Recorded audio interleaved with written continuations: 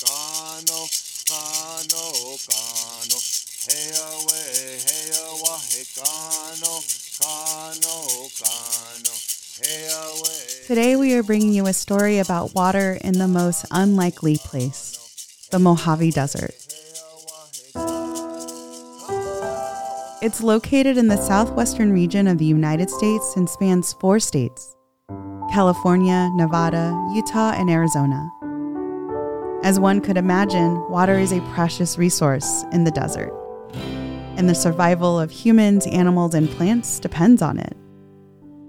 And as we've heard the rallying cries of water is life on so many indigenous lands, indigenous and native peoples continue to fight for the preservation of resources that are vital to a healthy planet. Like the wind, we still move. Like the waves, we rise high. Like the sun, we never die. We will stay standing. Hear our calling. We are rooted to the ground. We're here to stay. No staying quiet. We stand united. We are rooted to the ground. Can't tear us down. We're here to stay.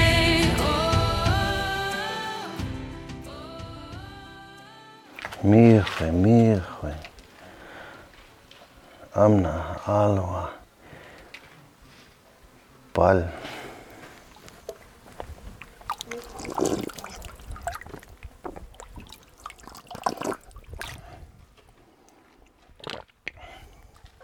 We need to take care of the water and sing to the water, feed the water, clean the water, and use it sparingly. And remember, we're not the only ones that need the water. We have all of our relatives out there, the plants and the animals that need that water too.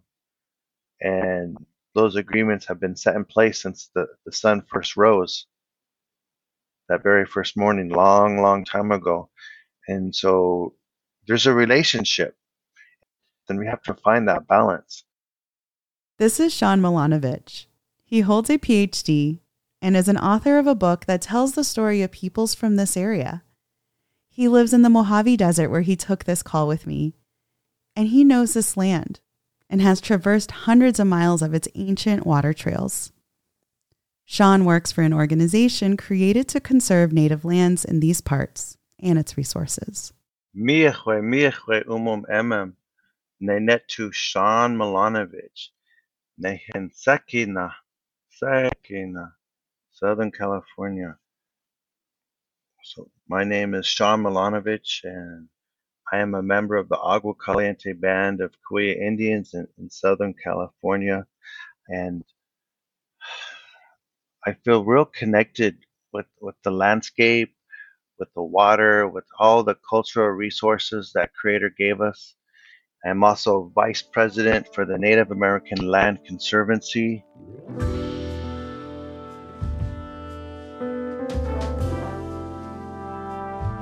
The Native American Land Conservancy is an indigenous-led nonprofit created as a resource for a group of native tribes in the Mojave Desert who were invested in working together to manage land acquisitions. That means they were buying land together. It all started in 1997 when a parcel of land came up for sale and was sacred to the Chemehuevi people and the tribe Sean belongs to. The Chemehuevi called this land the Old Woman Mountains, and even though they are among the original inhabitants and owners, they were approached to buy it. You may have heard the saying, land back, where indigenous peoples are demanding for the land that was stolen from them to be returned. In the case of the Chemehuevi, they had to buy back their land. So they did, but it wasn't easy, and found being in coalition with other regional tribes like the Cahuilla people helpful in showing up as a united front. Our first parcel of land was acquired in the Old Woman Mountains, and I believe there's 2,600 acres of land. And when you go out there, you can see all the way into Mexico.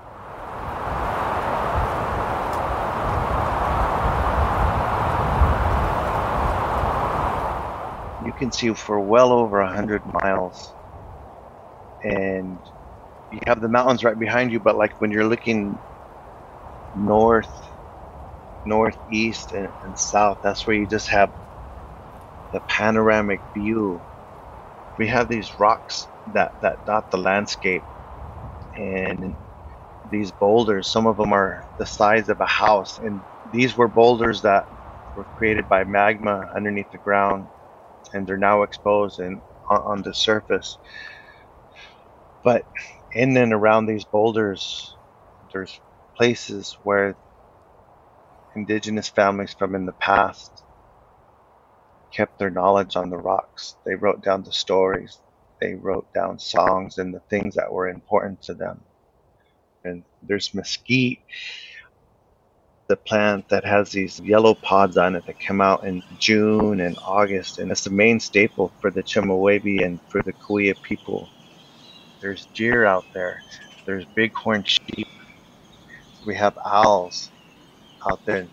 This is all desert tortoise habitat. We have lots of quail that go out there, and the eagles come by. They make their nest in the area.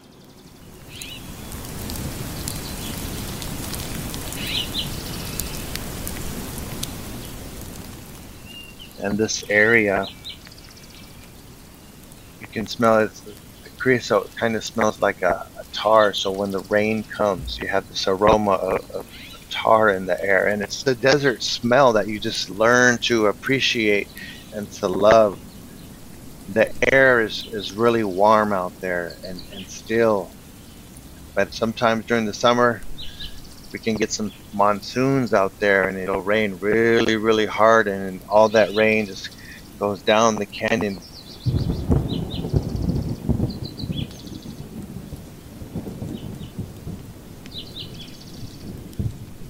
The Native American Land Conservancy is doing some vital work, healing work, for the native plants and animals and its original caretakers. The Native American Land Conservancy was created so that no one tribe would be pit against the other to acquire land. And they work with other native land conservancies and public and government agencies, all in the hopes of not only continuing to acquire land, but protecting it too. The Native American Land Conservancy was started in hopes of managing not only that parcel of land, but other future parcels of land that are considered sacred or delicate. Maybe they need restoration, or maybe they're going to come up for development and we can stop the development on it by acquiring it. But the idea was to protect the land in perpetuity, and we want to save it for all the future generations. With the land comes a lot of knowledge, and this knowledge is inside the rocks, it's inside the water, it's inside the plants. There's also the traditional language of the Cahuilla Chemehuevi people that's embedded on the landscape, that's embedded in those plants and those prayer sites. But just getting the people out on the land, for so many, they haven't been able to do that. And so by making that connection, it starts that healing process of their spirit. And that spirit continually grows each time the people come out. You know, one piece of property involves many different tribal people. All the tribal people can come together as one family and share that piece, where it's not giving one family a greater responsibility of managing it, but they all have a shared responsibility to take care of it. And it helps to promote wellness and good health and collaboration. Because of the work of the Native American Land Conservancy, the Old Woman Mountains is a thriving environment where for generations the natives who didn't have access to it or even know about it now do. For the Chemehuevi and the Cahuilla people, having access to their land has been a spiritual and cultural awakening. And as Sean describes, there is so much the eyes can see, and so much more that is felt. The presence of ancestors in the environment and the stories it carries.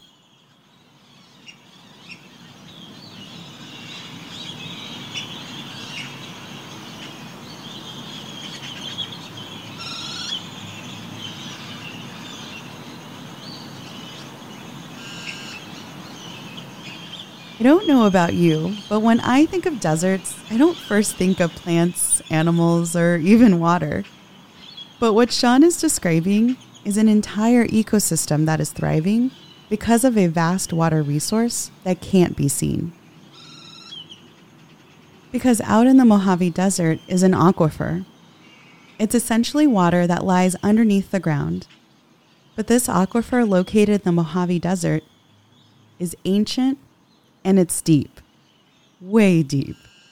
It provides year-round water to all the animals and plants, like those bighorn sheep and mesquite. NALC has been working to protect this ancient aquifer from a corporation called Cadiz Incorporated.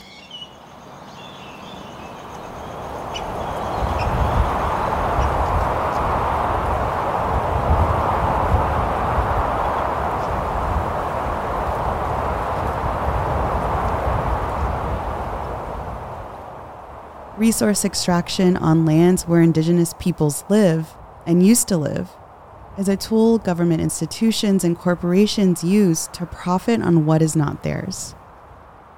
And the way it happens is bolder and more public than ever. I'm wondering if you've seen those really powerful pictures of illegal mining in the Amazon forest. In these images, the forests are decimated. There are almost no trees left, and the land is covered in thick, rust-colored mud. Yeah, that's what it looks like. And even if the extraction is not on indigenous land, the adjacent resource extraction can dramatically hurt the biodiversity, creating lasting damage on the cultural, environmental, and spiritual well-being of the peoples whose rights are just not being respected. The Native American Land Conservancy knows this story all too well. Back in the 1980s, Cadiz Incorporated bought the land where that ancient aquifer lies. According to their website, they have drilled to the depths of that aquifer. Their business plan? To sell the water for a profit to large California cities like Los Angeles and transport it through an existing gas and oil pipeline. Their claim is this aquifer is a new groundwater resource that is creating an innovative and sustainable future. But the Native American Land Conservancy recently joined a lawsuit which succeeded in pausing Cadiz Incorporated's plan. Because for the Native American Land Conservancy, this plan doesn't take care of the land, its biodiversity, nor the spiritual well-being of its original caretakers. In the Western point of view, water is a commodity. We need to respect the water. We need to learn to live sustainably with the resources that we have. That water that's inside the aquifer is extremely ancient and old, thousands and thousands of years old.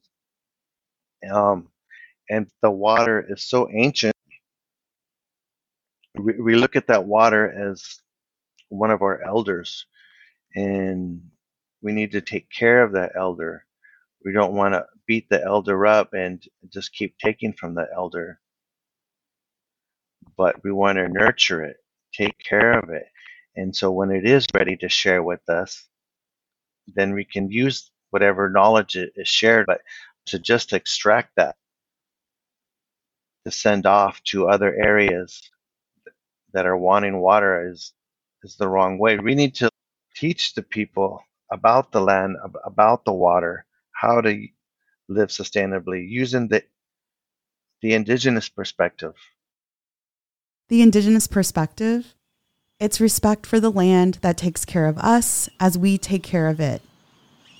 For many indigenous peoples, this is called reciprocity. And it wouldn't be within the values of so many indigenous peoples to take all of a resource for us humans and leave nothing for the plants, for the animals, nor for the people who come after. So I asked Sean, what can people do to support Native communities here in the Mojave Desert, where this ancient aquifer lies? That's a really good question.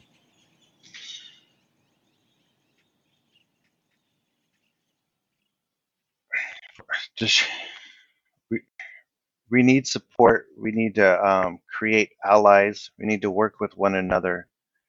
One thing that the Native American Land Conservancy has done just recently, we produced a short documentary. It's called Tuhaymani'chi, Waniqa. The water flows always, and if we take care of the water's going to take care of us.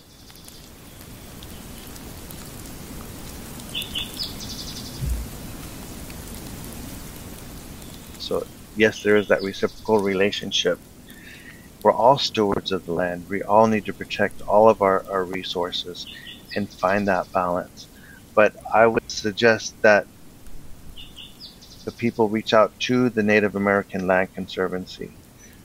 We want to form relationships. We'd like to talk to communities, scholars, to government agencies, to schools, and start teaching this knowledge on how to care for the land that feeds us, that nurtures us, that gives us water, so the land can take care of us.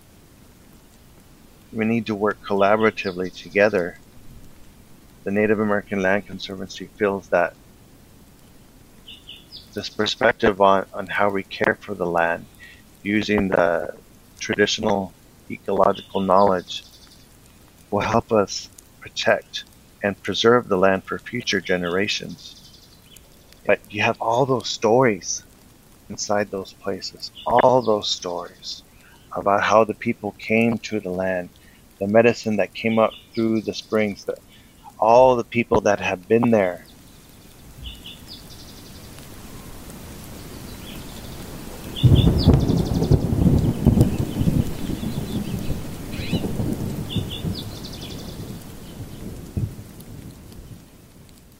Someone much more powerful than us created the land and put it here. We learned that some of those waterways that we see out there, some of those springs are portals to the spirit world, the underground spiritual highway. And this is where all the ancestors from the physical world and the spirit world travel through that portal right there. And you just can't just go and enter it. I mean, you could, but you might not go anywhere. But that's what these places are. Those portals are all over the desert. So that's why it's important to spend time out there and learn from the land. And it'll talk to you and teach you. But just go out there to the land and sit there and breathe. Breathe in the smell of those spring flowers. Breathe in the smell of that flowing water. Put your feet in the water. Touch it. Put that water on your back, on your eyes. And slow your breathing down. Our heartbeat, our breath is just breathe so fast. But when we touch that water helps us realign, and it slows down our heartbeat so we can access that spiritual door.